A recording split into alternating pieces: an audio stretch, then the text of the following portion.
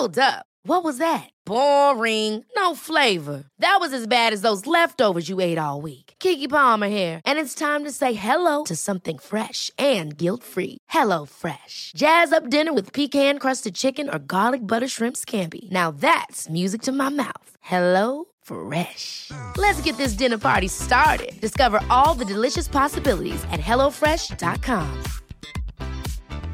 Hiring for your small business? If you're not looking for professionals on LinkedIn, you're looking in the wrong place. That's like looking for your car keys in a fish tank. LinkedIn helps you hire professionals you can't find anywhere else, even those who aren't actively searching for a new job but might be open to the perfect role. In a given month, over 70% of LinkedIn users don't even visit other leading job sites. So start looking in the right place. With LinkedIn, you can hire professionals like a professional. Post your free job on linkedin.com/achieve today.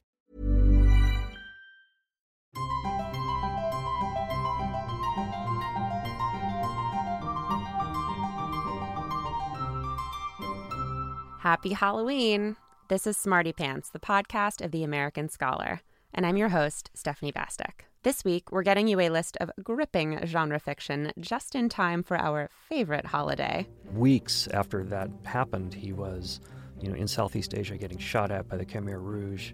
And getting a crash course in Publishing 101.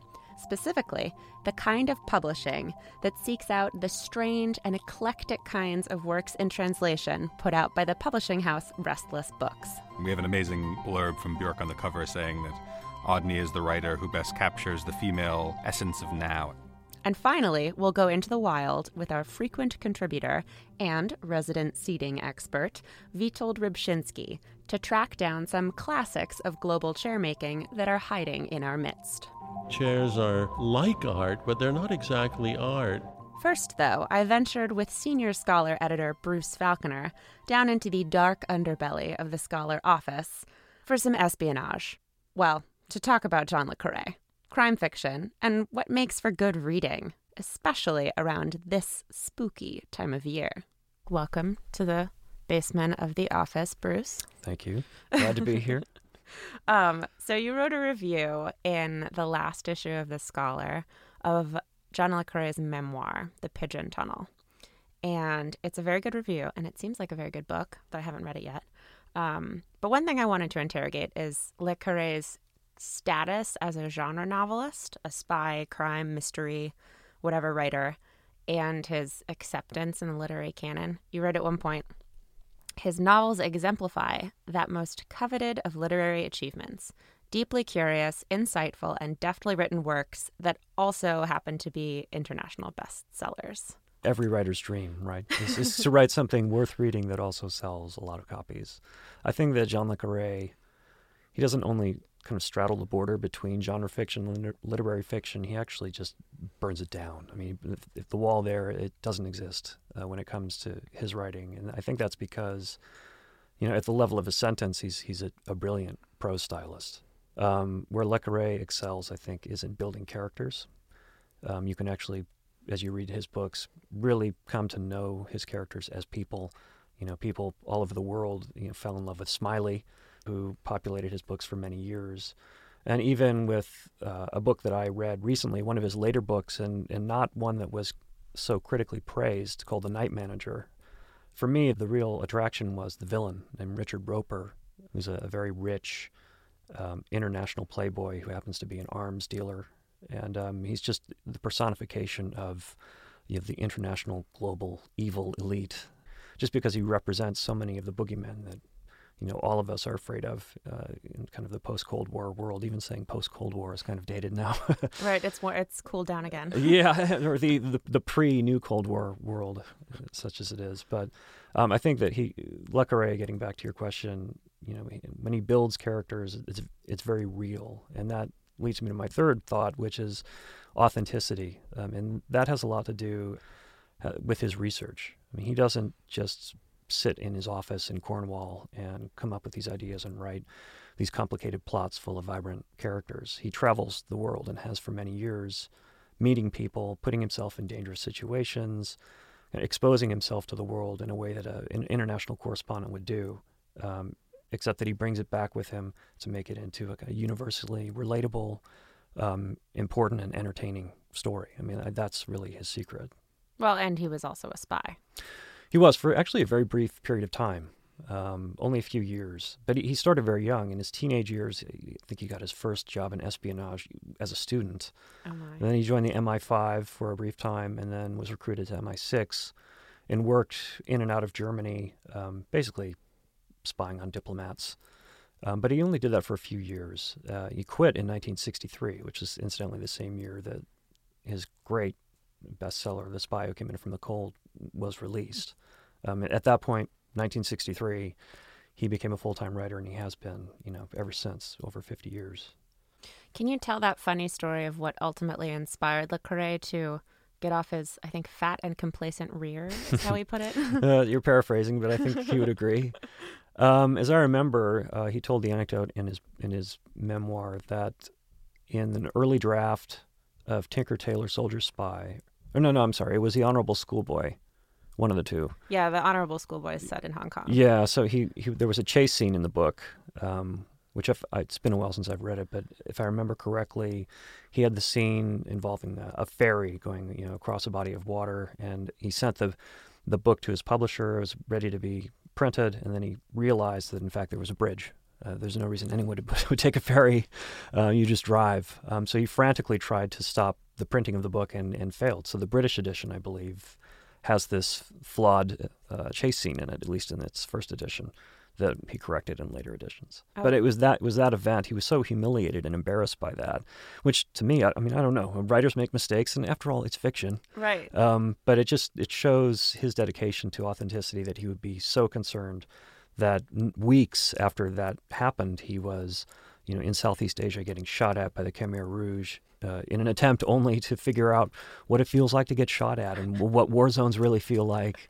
So what other authors do you think have bridged this gap or blown up this bridge, so to speak, so that you can drive a ferry between literary and genre fiction? Well, Graham Greene is the other one who leaps immediately to mind. But one of my favorite writers, period, is Ray Bradbury.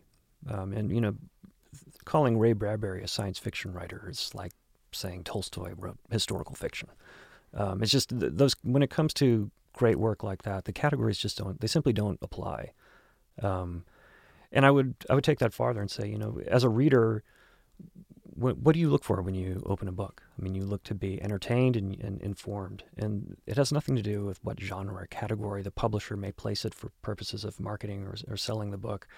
Good work is good work. High or low art, whatever it is, if it has a quality that's intrinsic to it and it lasts through the years, which you see with Graham Greene, John le Carré, Ray Bradbury, and others, it just shows how artificial those categories are. And it's this conflict between literary fiction and genre fiction grows really tiresome after a while, with both sides being kind of high and mighty in their accusations against the other, when really it's all just writing. And as a reader, that's all you're looking for anyway.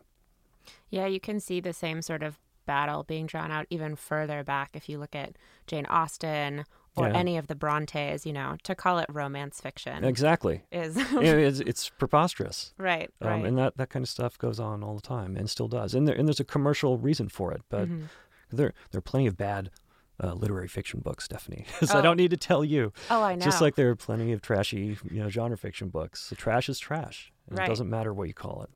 Yeah, I think that's definitely true. And it's interesting, too, how in the course of history, things that were derided as trash once can rise to the surface and be rediscovered. Definitely. And one of the great things about kind of this resurgence of small presses lately is that we're seeing a lot of these out-of-print genre fiction books coming back. Which, if you look at my Amazon cart, which I hopefully my wife will not, it's full of just so many genre fiction books that I'd like to buy and read that the library does not carry because they've been out of print for so many years, decades in certain cases. But I think there's a lot of, hidden diamonds in the rough. Yeah, and the libraries are too busy carrying the latest thrillers, from Patterson and Grisham and all those folks. What are some examples of small press books that have come out recently that you're interested in reading? Oh, man. I'm really into every October I get this itch to read horror fiction. Mm-hmm. And that began a few years ago with Edgar Allan Poe. Yeah, would anybody call Edgar Allan Poe a horror writer, a genre fiction writer? Give me a break. He's just a great writer. He's a great storyteller. So I started from there and really kind of deepened my interest in horror fiction. I just finished a book, in fact, called Ghost Story by Peter Straub. It's about these 4 men who have committed a crime earlier in their lives, and as they reach old age, the consequences of that crime come back to them in a supernatural way.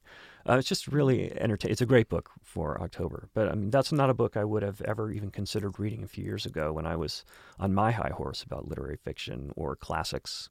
Maybe it's the election cycle, but for whatever reason, I've really felt a need to escape. And if there is a division between literary fiction and genre fiction, I think it's that genre fiction offers the opportunity for a reader to enter into a world that doesn't necessarily have to reflect reality, where you can really lose yourself and forget about what's going on around you. Mm-hmm. Yeah, escapism. But exactly. Escapism sort of straddles the line, I think, for all of fiction, period. But I think genre is more explicit about it. Yeah. It's more shameless about it, perhaps. Shameless, says the man who wouldn't call Poe horror. So what got you off your high horse finally? Why did you decide, screw it, I don't need these boundaries? That's a good question. Well, let's see. Last year I read The Woman in White in October, and that kind of set me going on books that were more plotted than, let's see, how do you describe that? I mean, for years I've been trying to catch up on wholesome education, reading Tolstoy and Dostoevsky and Chekhov, a lot of Russians. And I love those books. I love those writers, and I'm glad that I've read them. But after a while, I just felt reading had become something of a job. It was something I felt like I needed to do. But to be fair, it is your job. Well, yeah, but not in the off hours. So then I read The Revenant, actually the book on which the movie was based, and really enjoyed it. It's not a great work of literature, but it's a great story. And from there, I kept going. There's a 1970s writer named Trevanian who is back in print, I think after being out of print perhaps for a few years. Writes espionage novels that I think are really terrific. They're very 70s influenced. It's sort of a kitsch 70s feel to the books, but the stories are still great. I'm much happier as a reader now that I'm kind of alternating between great books and books that are just entertaining. Have you read any Dorothy Sayers or Agatha Christie? Agatha Christie I haven't. She's high on my list. There's a one book in particular. It's the one where all these people come to the island, and then there were none. Maybe it was released under a different title that is no longer politically appropriate. And was changed several times over. So I don't even remember what the title of the book is. But there's a person invites a bunch of strangers to an island for the weekend, and one by one they begin to die. And it's considered to be one of these classic books of its kind that everybody should have read. I wish I had an island on which to invite people. This sounds great. Well, you could rent one, Stephanie, just for the weekend. This sounds like Tropical Clue. This sounds so good. So Agatha Christie is someone you'd like to read more of. Are there any other? All right. So if you were to compile a list for someone who is skeptical of, big scare quotes, genre fiction, what are the books that you would put on that list? It might be kind of a lesser order than John le Carré. Or it's a series of books by Preston and Child. Oh. Are you familiar with those? From the supermarket aisle. Yeah, exactly. And I picked, I don't know why, or I don't remember why I did, but I picked one of them up last year, and I've read 4 or 5 of them now, and they feature this special agent Pendergast. It's a good name. It is. I think I forget his first name is like Aliosis or something. It's a very strange first name. But they sort of go like Eaton and only use last names? Well, he's known as Pendergast, yes. Okay. I think nobody ever uses his first name, but he's this probably because they can't pronounce very it. pale-faced, with burning blue eyes, FBI rogue agent who goes around solving supernatural crimes. Sounds kind of familiar. Sounds sort of like one Fox Mulder. Yeah, exactly. I'm not saying it's the most original construct in the world, but just as a, if you want to know if you would appreciate genre fiction, pick up a Preston and Child book, read through it, and see if you can quit after 100 pages.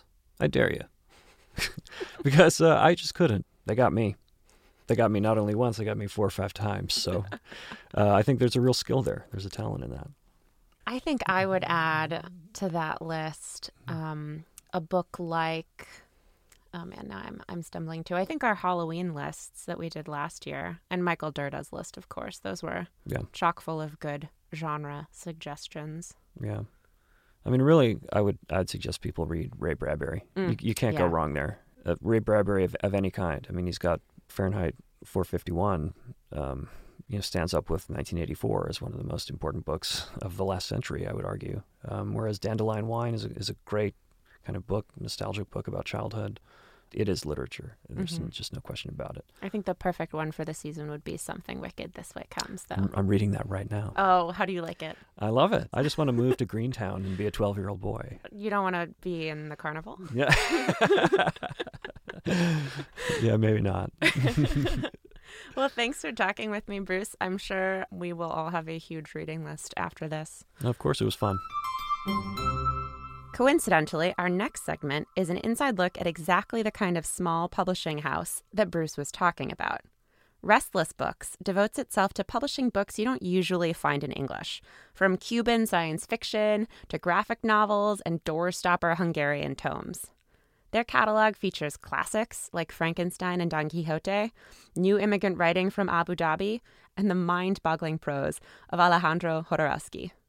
I spoke with Ilan Stevens and Joshua Ellison, the co-founders of Restless Books, and persuaded them to let us in on the secret inside world of international espionage. I mean, publication. Welcome to the show. I thought we'd dive right into why you founded the publishing house. Does that sound good? This is Ilan. Restless Books started about 3.5 years ago in response to what at that time seemed like a very limited diet of international literature for American readers, for English language readers. I grew up in Mexico City and came to this country as an immigrant, and the idea of not having translations available in a country that I chose and that I have become a citizen of became increasingly unacceptable to me. Josh and I joined forces, and Restless Books was born. It has been publishing about between 18 and 20 books a year from all over the world, from Iceland, from China, Israel, Latin America. Yeah, and I think our outlook is one of abundance. One of the nice things about being one of the few companies that focuses this intensively on international material is that we really do get to pick extraordinary writers, extraordinary books.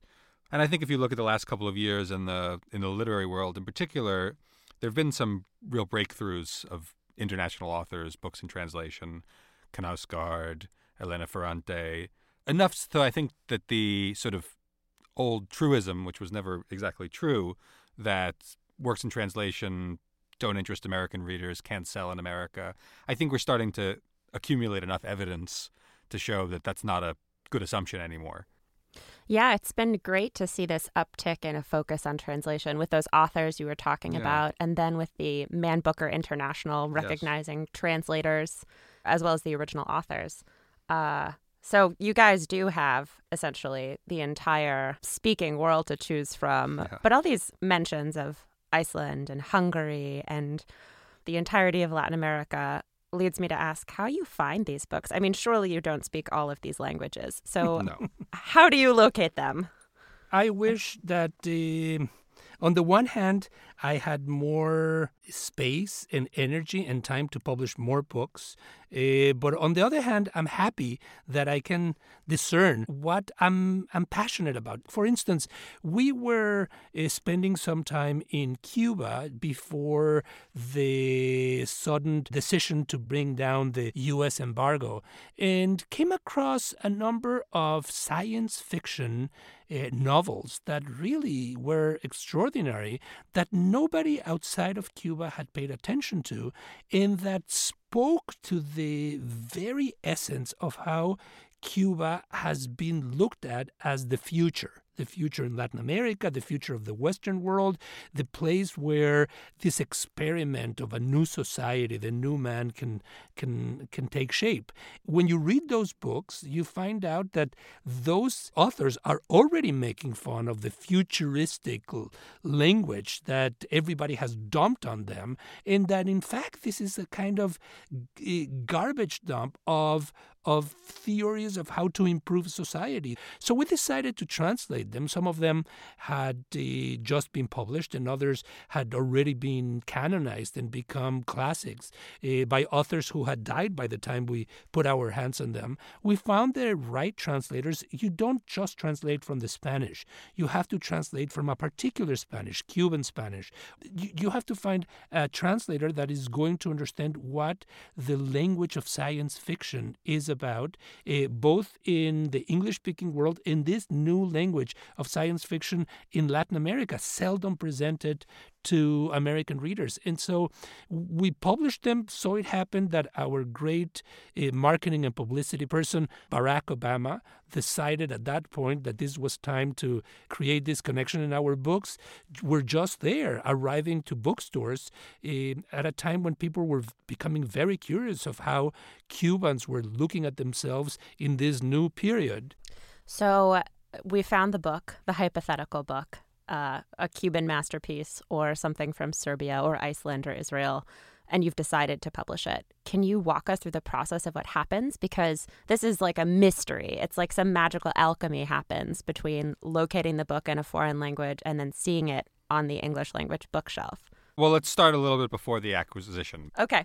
Typically, we'll hear about a book will either be, as we said, a recommendation from a translator or a pitch from an agent. And typically, there'll be some English language material available, a small sample usually. Sometimes there'll be a translation into a different language. You know, perhaps that Serbian book has also been translated into French or Spanish.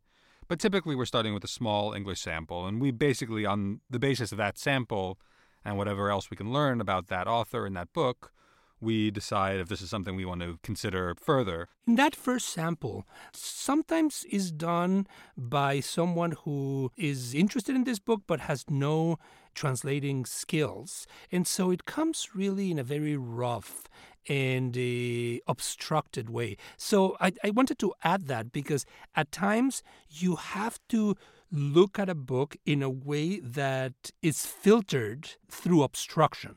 Can I guess what the style is? It's like kissing through a piece of cloth. The experience is there, but you're not quite getting it. And so the intuition has to propel you. Yeah, all of which is to say there are many leaps of faith along the way. We try to make them in the most informed way we can.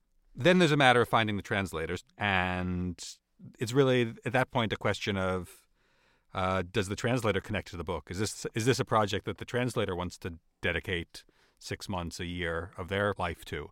Do they feel that they can speak in this person's voice? Because that's a really big commitment, and it's a real act of love, I think, to be willing to channel someone else's voice. It's very intimate. So the moment that acquisition takes place, you send it out to the right translator, and you don't hear from the translator until 6 months later or a year later. And then you copy edit a translation, which is in and of itself a challenge, because when you have a manuscript that is coming in the original language, you can go to the author and say, what do you mean by this? But when you have a book that is being translated, you can go to the translator and say, what do you mean by this? And then the translator will say, well, I mean this, but the author means that. And how can we reconcile that? We published a book a year ago called the Cowboy Bible that is written in Spanglish, at least portions of it, meaning the hybrid between English and Spanish. And if it's written in Spanglish, in Spanish or for a Spanish-speaking audience, you don't simply present it in the same way in English. You have to create another type of Spanglish that will be attractive to English language readers that will know a little bit of Spanish. And I would say that the translator there is as important as the author and has to improvise and has to create something altogether new while having her hands tied or handcuffed. That is the challenge of the translator. Wow, that's so interesting. And this idea of inventing a language for an invented language or one that doesn't really exist. Yeah.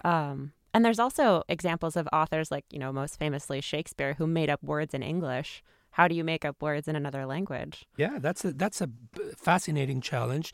And I would say that is why, for me, and I think for Restless, translators are our true heroes. A good translator disappears while being noticed.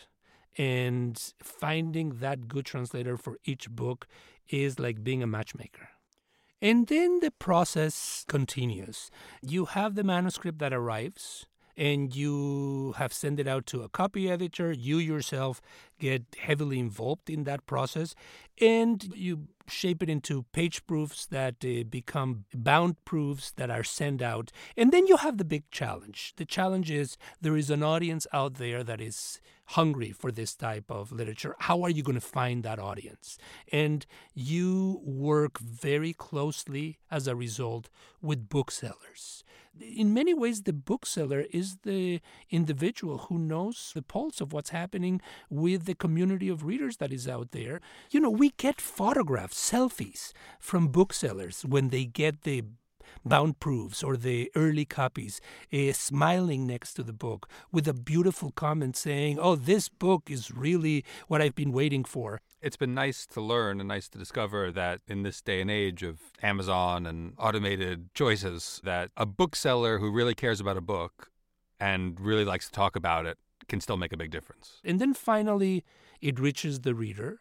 And I'm hoping that there will be one reader out there, the reader that I was talking to you about before, that reader will justify this whole effort. What is so beautiful about this whole thing is that humanity plays a very large role all through the process. From the very first moment you hear about a book to the moment you get a casual email or a Facebook comment from a reader that simply says, "Got a copy. Wow, this is great." That's enough.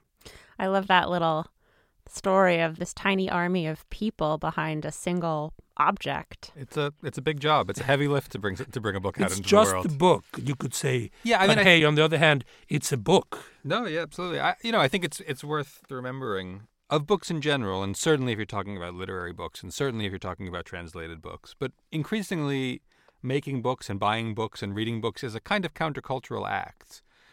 People have often asked who we think of as our competition. And I have to say, I don't see our competition as any other publisher. I don't think our competition are other people making books. I think our biggest competition is Twitter and all the good things on TV, just the kind of cacophony of the culture. Reading books requires quiet and stillness that our world doesn't really provide very well these days.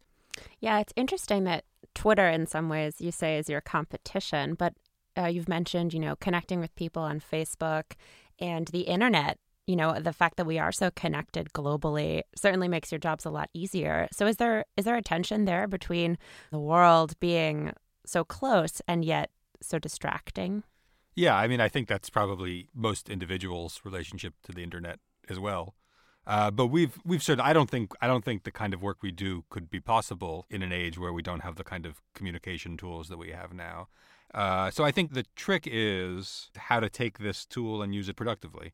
Books are really the antidote in a lot of ways to so much of what the malaise of the culture is, I would say. It's interesting because we started exclusively with digital books. But what we quickly found out from our readers, from our translators, from the booksellers, and I guess more importantly from ourselves, is that the book as an artifact, the actual book, the one that you open and see, the one that you smell, the one that you carry, that you can write on, you can fold the pages, the one that becomes your companion, is something very much attached to the way knowledge is disseminated and the way stories are built. And it is not disappearing. Only 1 out of 10 readers of ours really goes for that digital version. They mostly go for that more expensive and yet more attractive printed artifact that they can keep with themselves and that feels real. Yeah, I think people want the reading experience to be a little bit distinct from other kinds of cultural consumption. And, one can certainly have a very rewarding digital reading experience. It's certainly, I don't think it's a lesser form of reading. But, it's on your device and it's on your phone and your email is going to still come and Twitter's still going to be there. And there's something very different about a book that's a, single-purpose object. It's only got one function, but it's a very, very important function. Right, and it got to you by a human, like an actual human was behind it. And that seems to be the distinction, right? It's not coming to you by an algorithm. There's a curator behind it, and that curator is not a supercomputer. It's you two. And this goes for young readers and for older readers. Young readers also want those books. We used to think that older people were attached to the printed page, whereas younger people were more connected with whatever came through a screen. But it's not the case. That was an easy conclusion, and I think it's a welcome one. In the end, all this is about how literature matters, and it matters very much, no matter how intense is the onslaught of stimulation that comes from other media. Totally agreed. Even though I am sitting here talking to you as the representative of a digital media operation, a podcast. No, but fair enough. I mean, but again, it's about how you use the tools. It's to what end. Absolutely. Well, thank you so much for chatting with me. This was a great peek into the publishing industry. We're happy you invited us. Thank you. Thank you very much.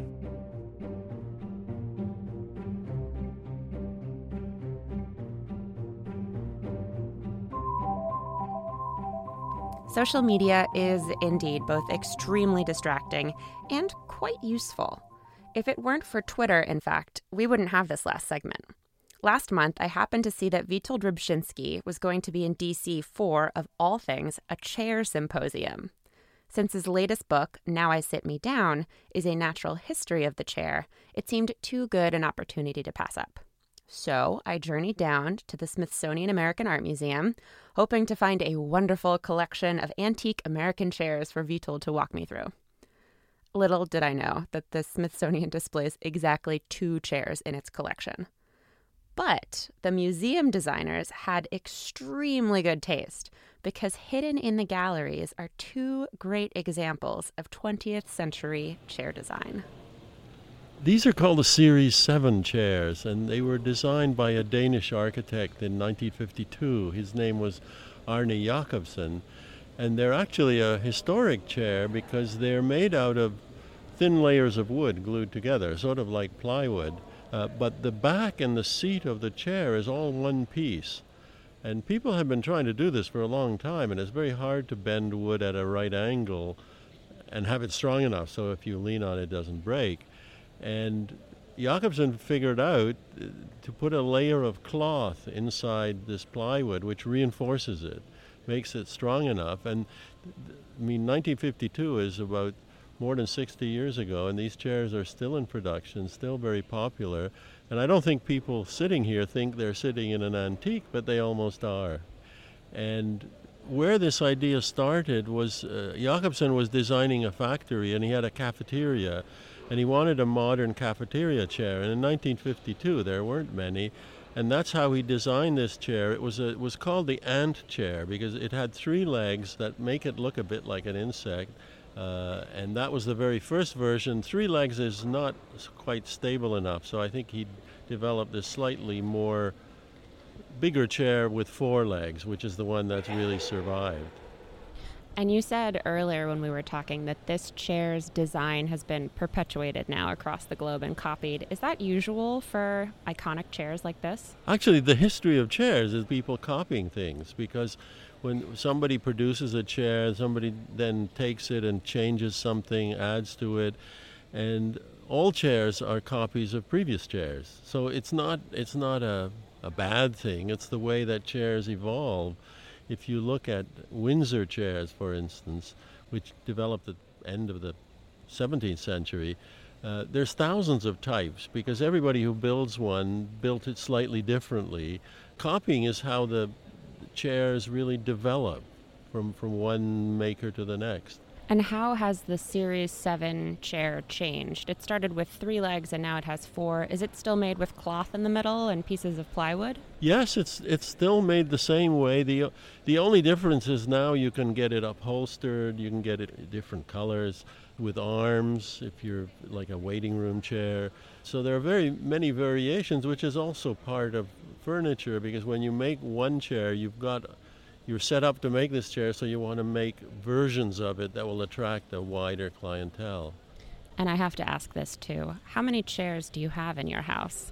I forget. In the house right now, probably 30, 40 chairs if I count them all up.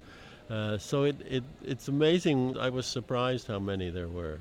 Outdoor chairs, there's those iron chairs in the garden, there's an Adirondack chair, a couple of deck chairs. And there's maybe 6 or 7 stools for emergencies. Do the stools count as chairs? Yes, a stool is part of the family of chairs. In fact, the first chair was called a back stool because the stool is an easier thing to make and think of than a chair. So the first seating were stools, and somebody thought to put a back on it, just to put a board into a stool, just so you could lean back. And they called it a back stool, and that was really the beginning of the chair. Shall we make our way upstairs to see the other icon in the museum, the Barcelona chair? Sure, let's go.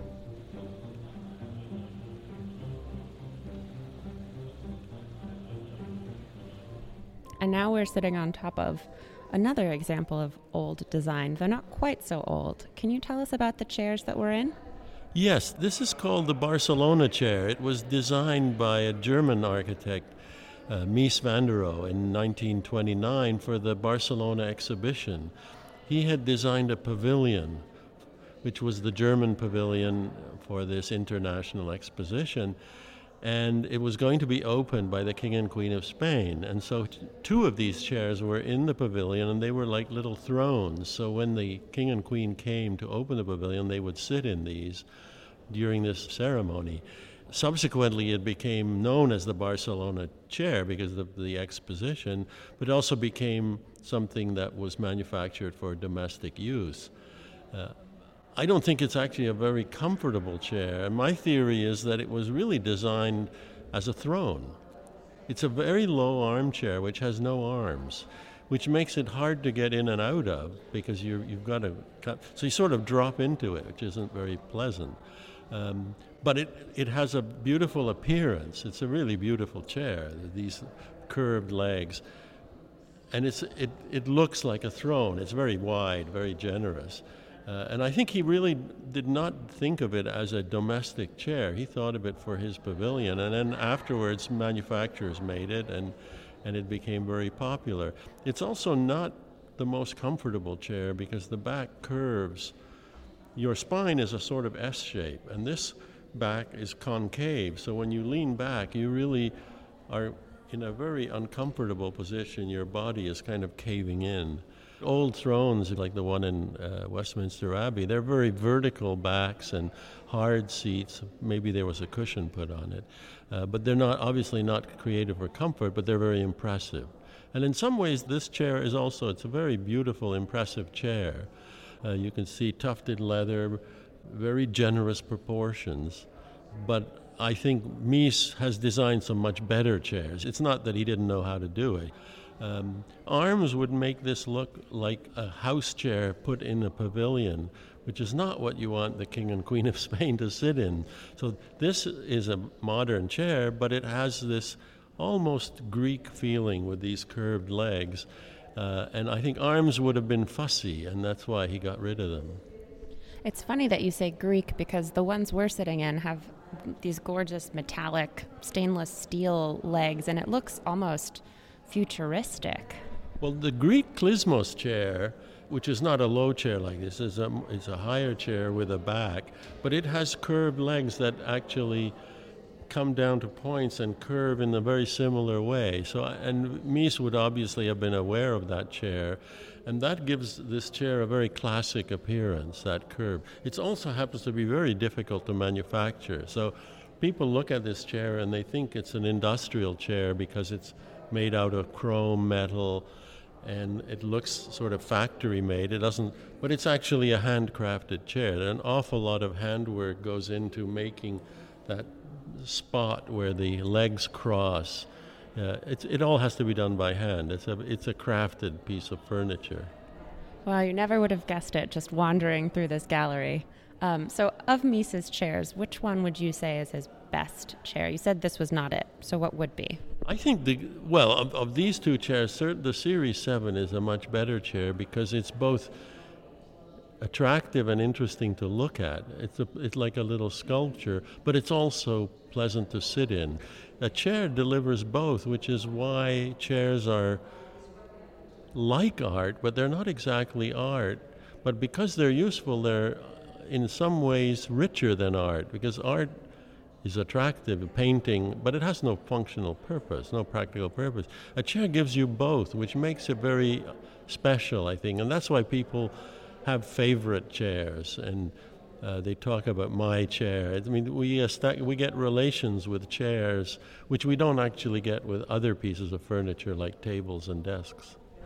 Maybe it has to do with the proximity, the touching of the chair. You're in it.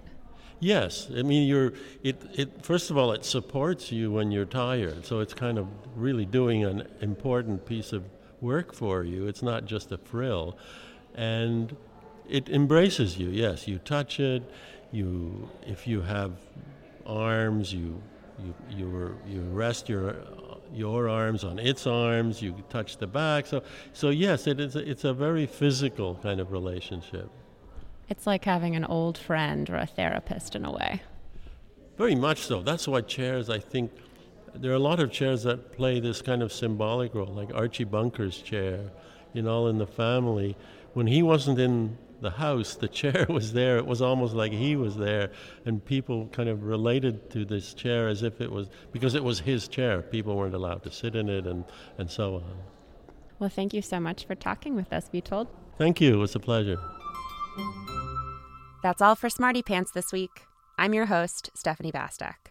Join us in 2 weeks for a peek at the life of the world's weirdest biographer, John Aubrey, and a few more surprises. Until then, take care and stay sharp.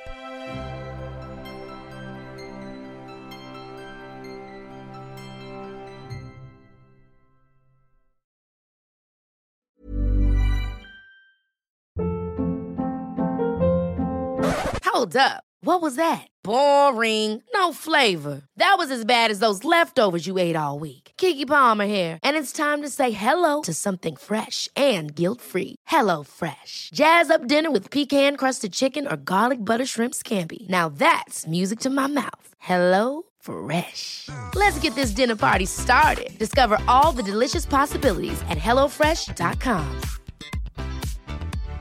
When you drive a vehicle so reliable it's backed by a 10-year, 100,000-mile limited warranty, you stop thinking about what you can't do and start doing what you never thought possible. Visit your local Kia dealer today to see what you're capable of in a vehicle that inspires confidence around every corner.